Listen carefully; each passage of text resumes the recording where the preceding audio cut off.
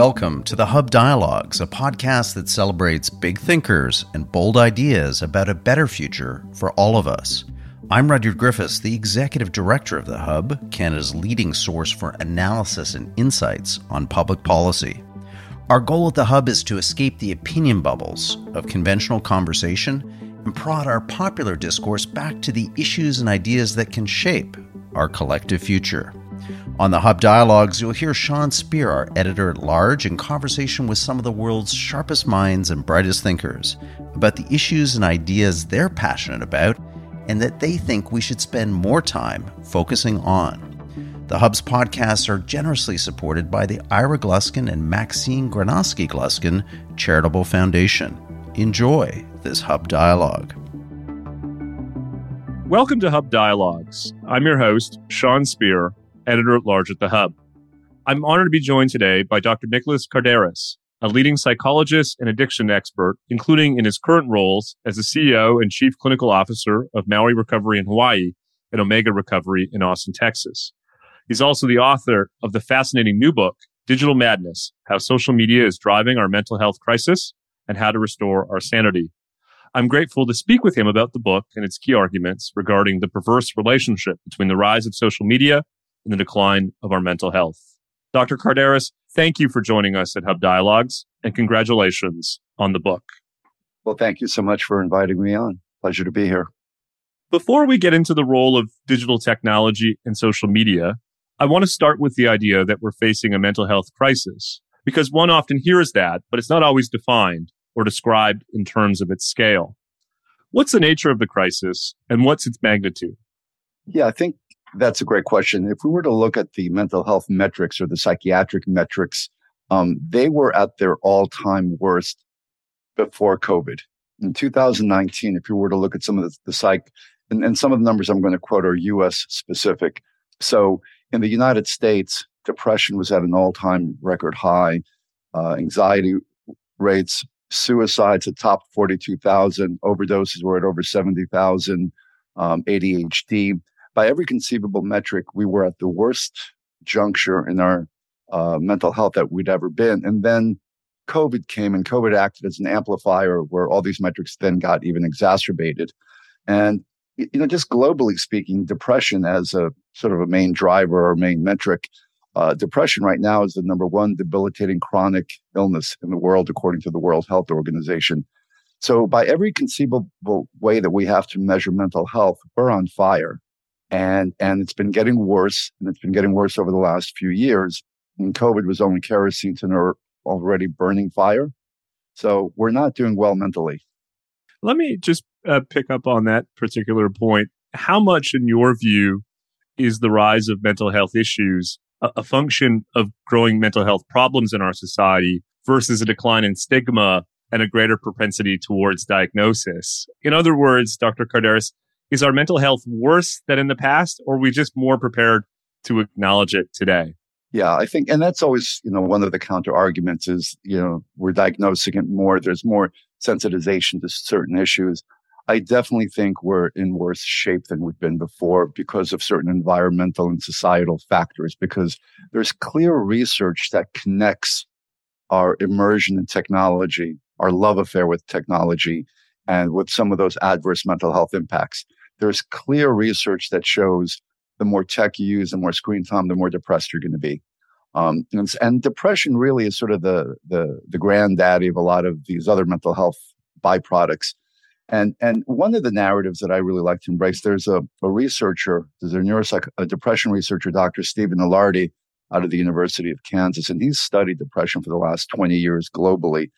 And one of the clues that we get from his research that to me says that there's a relationship between technology and depression is that in his studies of global depression, he found, interestingly enough, that the least depressed people, the most mentally well people, were the least technologically advanced.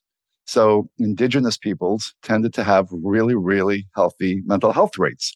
And in fact, when they spent 10 years studying the Kaluli in Papua New Guinea and other indigenous tribes in South America and in Africa, these folks who had extremely challenging lives, these were not people that were sitting in hammocks eating peeled grapes every day.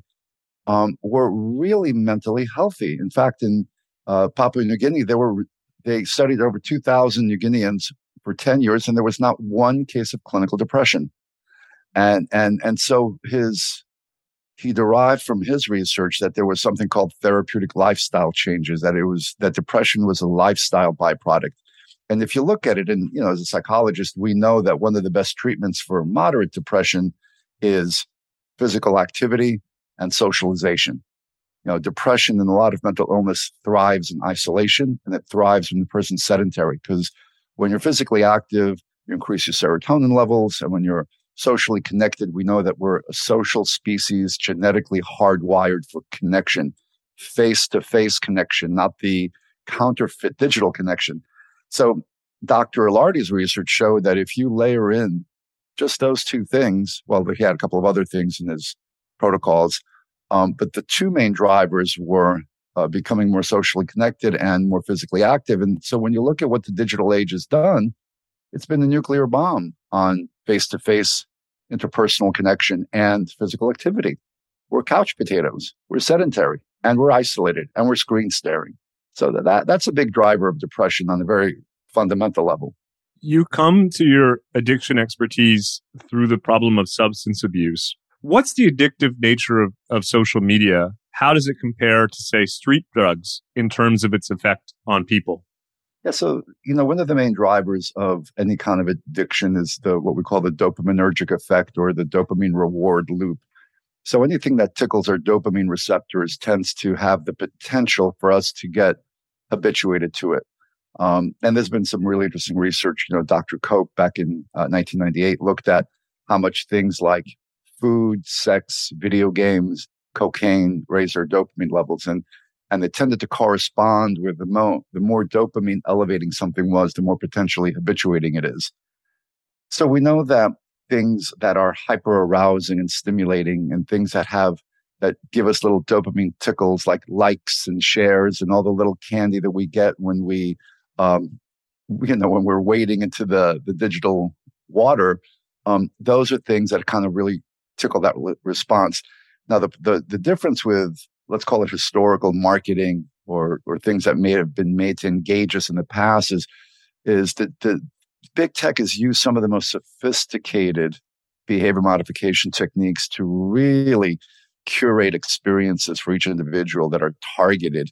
Social media is, I call it a heat-seeking missile that targets many of our vulnerabilities, because we know that our vulnerabilities or our emotional reactivity is what drives our engagement. It's like rubbernecking a car accident. We shouldn't be looking, but we can't stop looking at it because it arouses our lizard brain. And social media folks know how to arouse our lizard brain.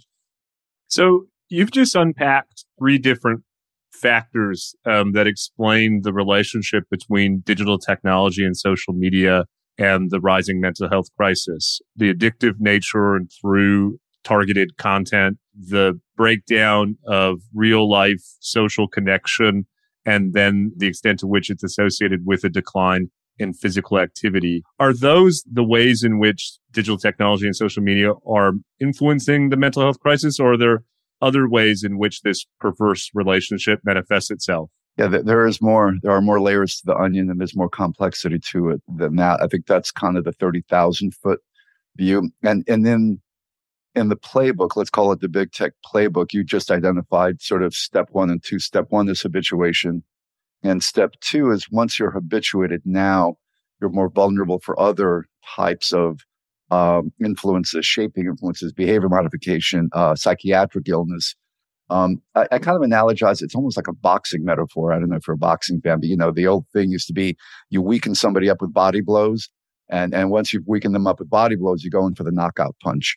And so in the book Digital Madness, I use the language of we all have a psychological immune system.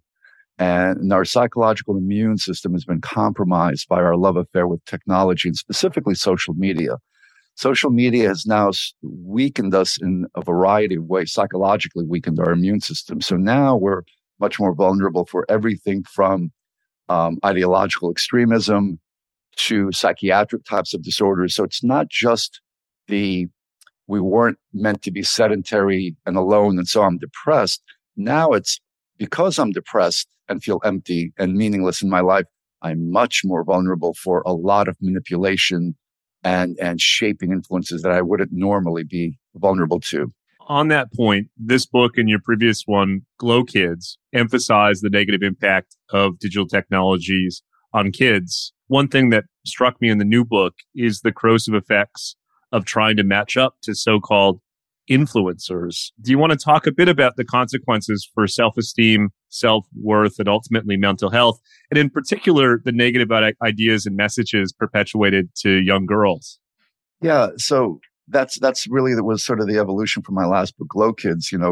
That really built a foundation that, because even 6 years ago, to me, it was shocking that it was a news flash that technology could be habit forming, when now we know, the curtain's been pulled back by their own admission. If you watch The Social Dilemma or any other documentaries, some of the defectors from the tech world have said, look, this is addiction by design. It was for monetization, and very clearly we did this on purpose. What I think were some of the unanticipated consequences of this was this mental health effect. And so when you have social media that's algorithm driven and predictive algorithms that are essentially looking to see what people's proclivities are, it has an amplification effect and what we call an extremification loop. So if I'm interested in right-wing political ideology, the algorithm is going to amplify or give me sort of steroid juiced up content regarding that.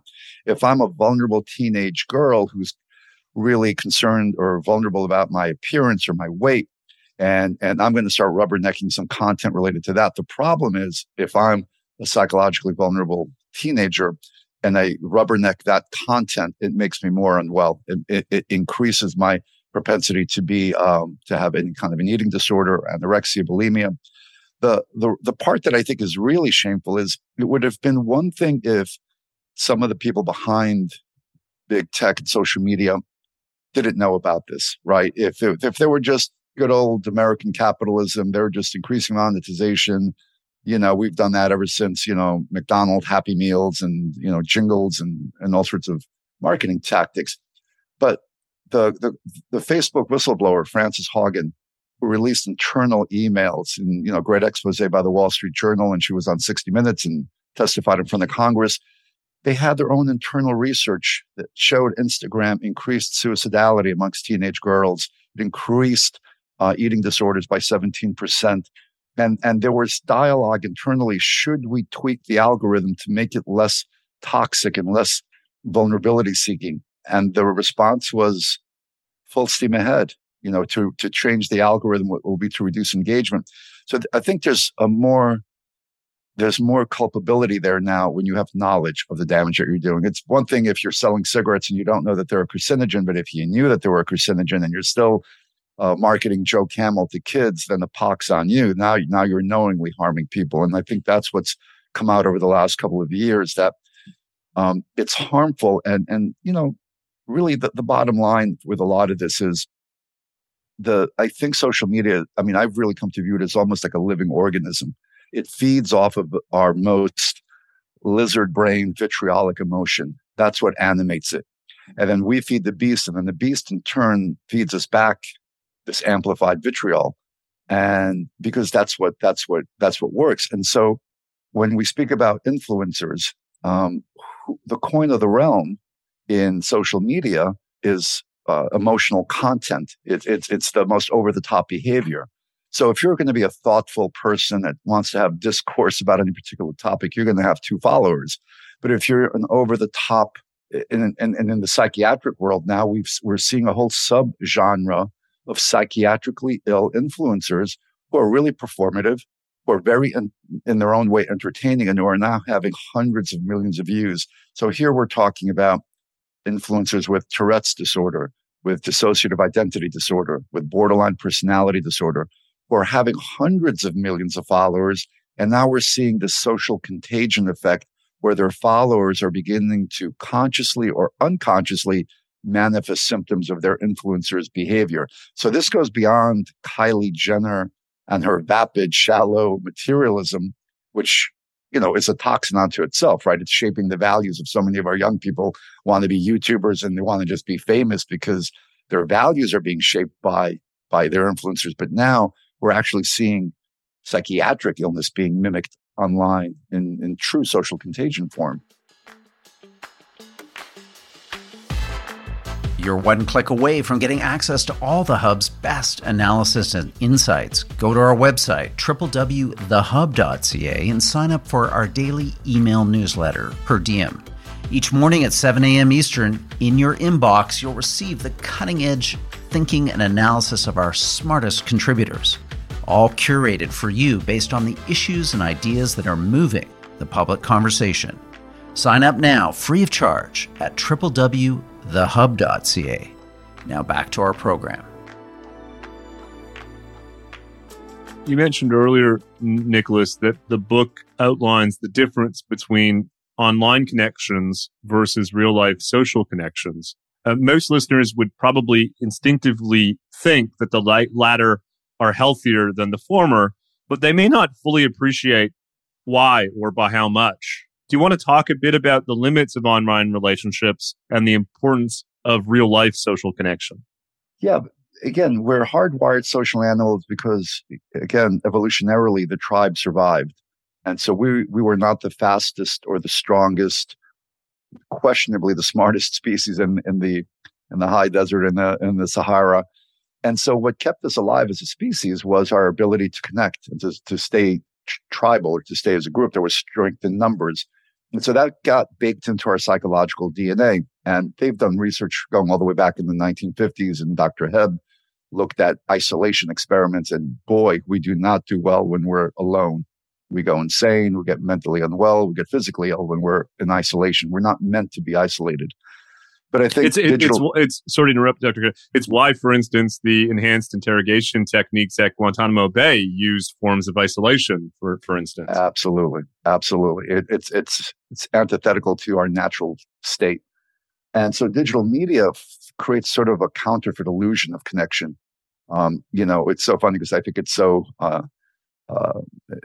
social media, which really should be called anti-social media, because if anything, it drives people deeper into isolation under the pretense that they're connected. Hey, I've got 1,000 Facebook friends, but meanwhile, there's nobody that I can call if what hits the fan. And so we don't have genuine, Dr. Dunbar was an anthropologist that looked at, for people to be socially, emotionally well, we needed a certain number of people in our lives that we could really connect with, when things go wrong, that we can have face-to-face conversations with them. That number is between 3 to 5 people. And if we don't have that, we're alone. And they've even done one study that was so fascinating that looked at the importance of eye contact. And if you're having even a face-to-face conversation with someone and you're not maintaining eye contact for at least 70% of that conversation, it doesn't hit our psychological sweet spot. It doesn't meet our social emotional needs. And now they're finding out that people under 25, even when they're face-to-face, they're top of the head to the top of the head. They don't make eye contact. And that's really toxic for our emotional well-being. So it's affected the way we interact interpersonally, but more importantly, it's stopped our interacting interpersonally. Now, during COVID, let's face it, it's better to Zoom with grandma than not Zoom with grandma, but it shouldn't be our natural way of connecting. And we saw that during COVID, screen time doubled and depression rates in some areas tripled. So there's that. I recently spoke to the British journalist Charles Arthur, and just in parentheses for listeners, that episode will be coming out shortly as well, about his book regarding how social media has polarized our politics. As part of our conversation, I asked him if social media was a net positive or net negative innovation, and if we had been better off it had never been conceived. He thought that on balance, it was probably net positive, but he certainly wasn't unequivocal. What do you think? Oh, I'm equivocally net negative. Better that the beast had never been created, because the Frankenstein monster has broken free from the shackles of its creators in ways that I don't think they anticipated. I don't minimize when I analogize social media to a living organism, because once you bake in certain algorithms, they go off in directions that they go off into an unintended consequence oftentimes. So the this polarization, I think, has changed the architecture of people's brains, especially young people who have grown up in this black and white world. Because if you think of the DNA of social media, because it lives on polarity, it lives on extremification. So if I've 7, 8 years old, 10, 12, 15, 17 years old, and I've grown up in just black and white, left, right, Malcolm McLuhan had said the medium is the message. I think now the medium itself is baking us into inherently pathological thought patterns where we can only process information in polarity buckets. So a lot of the young people that I treat clinically, they're not even able to understand nuance. The gray area of an evolved, critically thinking conversation is beyond them. There's a level of emotional reactivity that's been baked into them where they can only put things in 2 buckets, and those buckets are black and white. And if you think of even the genesis, Facebook at its birth was hot or not. When Zuckerberg invented it, it was binary thinking by design. It wasn't, it might be pretty sometimes. It was, and even the definition of the word digital means ones and zeros, no fractions in that equation. So I'm afraid that it's made us into black and white thinkers, which is toxic for politics and really unhealthy for our mental health. And we're seeing it. We're seeing our political divide greater than I'm 58. It's wider than it's ever been since I've been alive in the United States. And I think social media has been a big driver of that. In dealing with these issues, what's the role for individuals versus companies or the government? Let's start with individuals. What should they do to protect themselves from these negative effects of social media? Right. So in Digital Madness, I do talk about that because I don't think we're necessarily going to be able to change the ocean from being less turbulent. And so how do we become better swimmers in the turbulent ocean? So I think the onus then falls on the individual. And as I talk about it in my book, I think part of the antidote to the modern is we could find in the ancient. There's some ancient wisdom that we've forgotten in our modern, reactive, emotional, histrionic, empty-valued world. We've lost some of the, and I've studied classical philosophy. Embedded in classical philosophy are the skill sets of critical thinking, reason, logic, civil discourse, civic responsibility, ethics. These are all the skills, the tools in our toolbox that I think immunize a person, strengthen our psychological immune system. So we need to really lean into helping our children and ourselves develop a sense of psychological resilience, grit, and the ability to critically think. Because right now, a lot of the people that I work with are just sort of living on that emotional outer layer of their reactivity skin. And that's part of it. I think that's what feeds the beast. That's what feeds more of the toxic content that then they are continuing to swim in. So I use the archetypes of becoming philosopher warriors, that if we can all learn to find our inner philosopher and our inner warrior, be whatever cultural orientation you may come from, whether it's a Spartan warrior or a Zulu warrior, it doesn't matter. We've got to kind of toughen up, lean in, and use our minds. In effect, to come back to something you said earlier, strengthen our psychological immunity so we're better prepared to respond to these targeted attacks on our psychology. As I was preparing for this interview, I checked to see and observed that you don't have a Twitter account. So you're, in effect, you're kind of living up to your own advice. But I would just say, personally, having a Twitter account and being active on Twitter is effectively part of my professional life. So what would you say to those who, on one hand, are persuaded by your arguments about some of the negative effects of participating on these different platforms, but on the other hand, see personal risks to fully withdrawing? Yeah, I'm not advocating for Ludditism or Amishness necessarily, if that's a word. Same argument can be said with me and my smartphone. I need to use it professionally. So I'm not saying I'm going to communicate by carrier pigeon moving forward. But I do think we need to be aware of the danger so we don't fall down digital rabbit holes. And that's what we've seen happen because we were underaware of some of the pitfalls.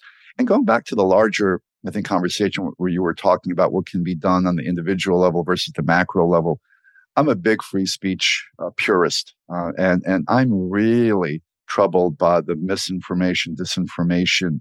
I don't remember hearing those words, quite honestly, more than over a few years ago. These are new words that have a very Orwellian thing to me. Now, I get it that there's people are going to put out nonsense information, but there's always been the National Enquirer. There's always been sort of nutty people out there that put out what I guess today we would call misinformation or disinformation, but we trusted the reader, the viewer, the citizen to be able to make their own informed opinions. Going back to radio, I was always an insomniac. So I always used to listen to Art Bell, and Art Bell was, kept me up many nights in college when I would hear, and Art Bell would have, Brian Greene on one night, a respected quantum physicist, talking about string theory. And the next night he'd have some Bigfoot chaser, UFO, whatever. And Art Bell never said, well, person A is legit and person B is disinformation. I'm going to trust you, the listener, to discern that. And that's what worries me if we start going down the pathway of censorship. Who's the arbiter? Because I don't fully trust our five titans of the tech oligarchs to be the gatekeepers, because they haven't proven to be good stewards of their responsibility so far. I do think there may be a role for government in terms of something like the FCC used to be back for the days of broadcast television. Having some sort of regulatory oversight may be helpful, maybe repealing Section 230s, because they are indeed publishers and not just a message board randomly posting people's things. But at the end of the day, it's the individual's responsibility to fortify themselves to be able to swim through the morass. Throughout our conversation, you anticipated my next and penultimate question about the role of the state. You mentioned some possible reforms that governments around the world might pursue. What about the idea of antitrust? Do you think the time has come to possibly break some of these organizations up?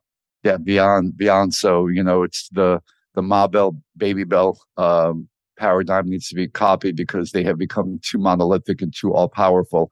And in my book, I've written at length about how they've abused, they took the Rockefeller Standard Oil playbook and on steroids. The problem when J.D. Rockefeller was the richest man in the world, he controlled one commodity, oil. These folks control everything. They control information. So they're the gatekeepers of what we think, what we feel, how we vote, how we emote, how we live our lives. And so to have such a small handful of people have so much power is extremely troubling. So I think, I know that there's been a movement now that President Biden's secretary is she's an antitrust expert, and she's looking at defanging the beast through antitrust legislation. So I think that's a necessary thing, because they have grown too big, too monolithic, and too all-consuming in our lives, to our detriment. Final question. Nicholas, do you think your books are making a difference in this regard? There does seem to be a changing perspective in the general public and even among policymakers. What's your sense? Yeah, I will say that I definitely saw a change, a shift in culture and in clinical perception. When Glow Kids first came out, I was a Paul Revere voice in the wilderness, and I wrote an op-ed called Digital Heroin for the New York paper, and I had quite a few national media, Good Morning America, saying, really, it's like heroin? And I said, well, not as lethal in that sense, but as habit forming.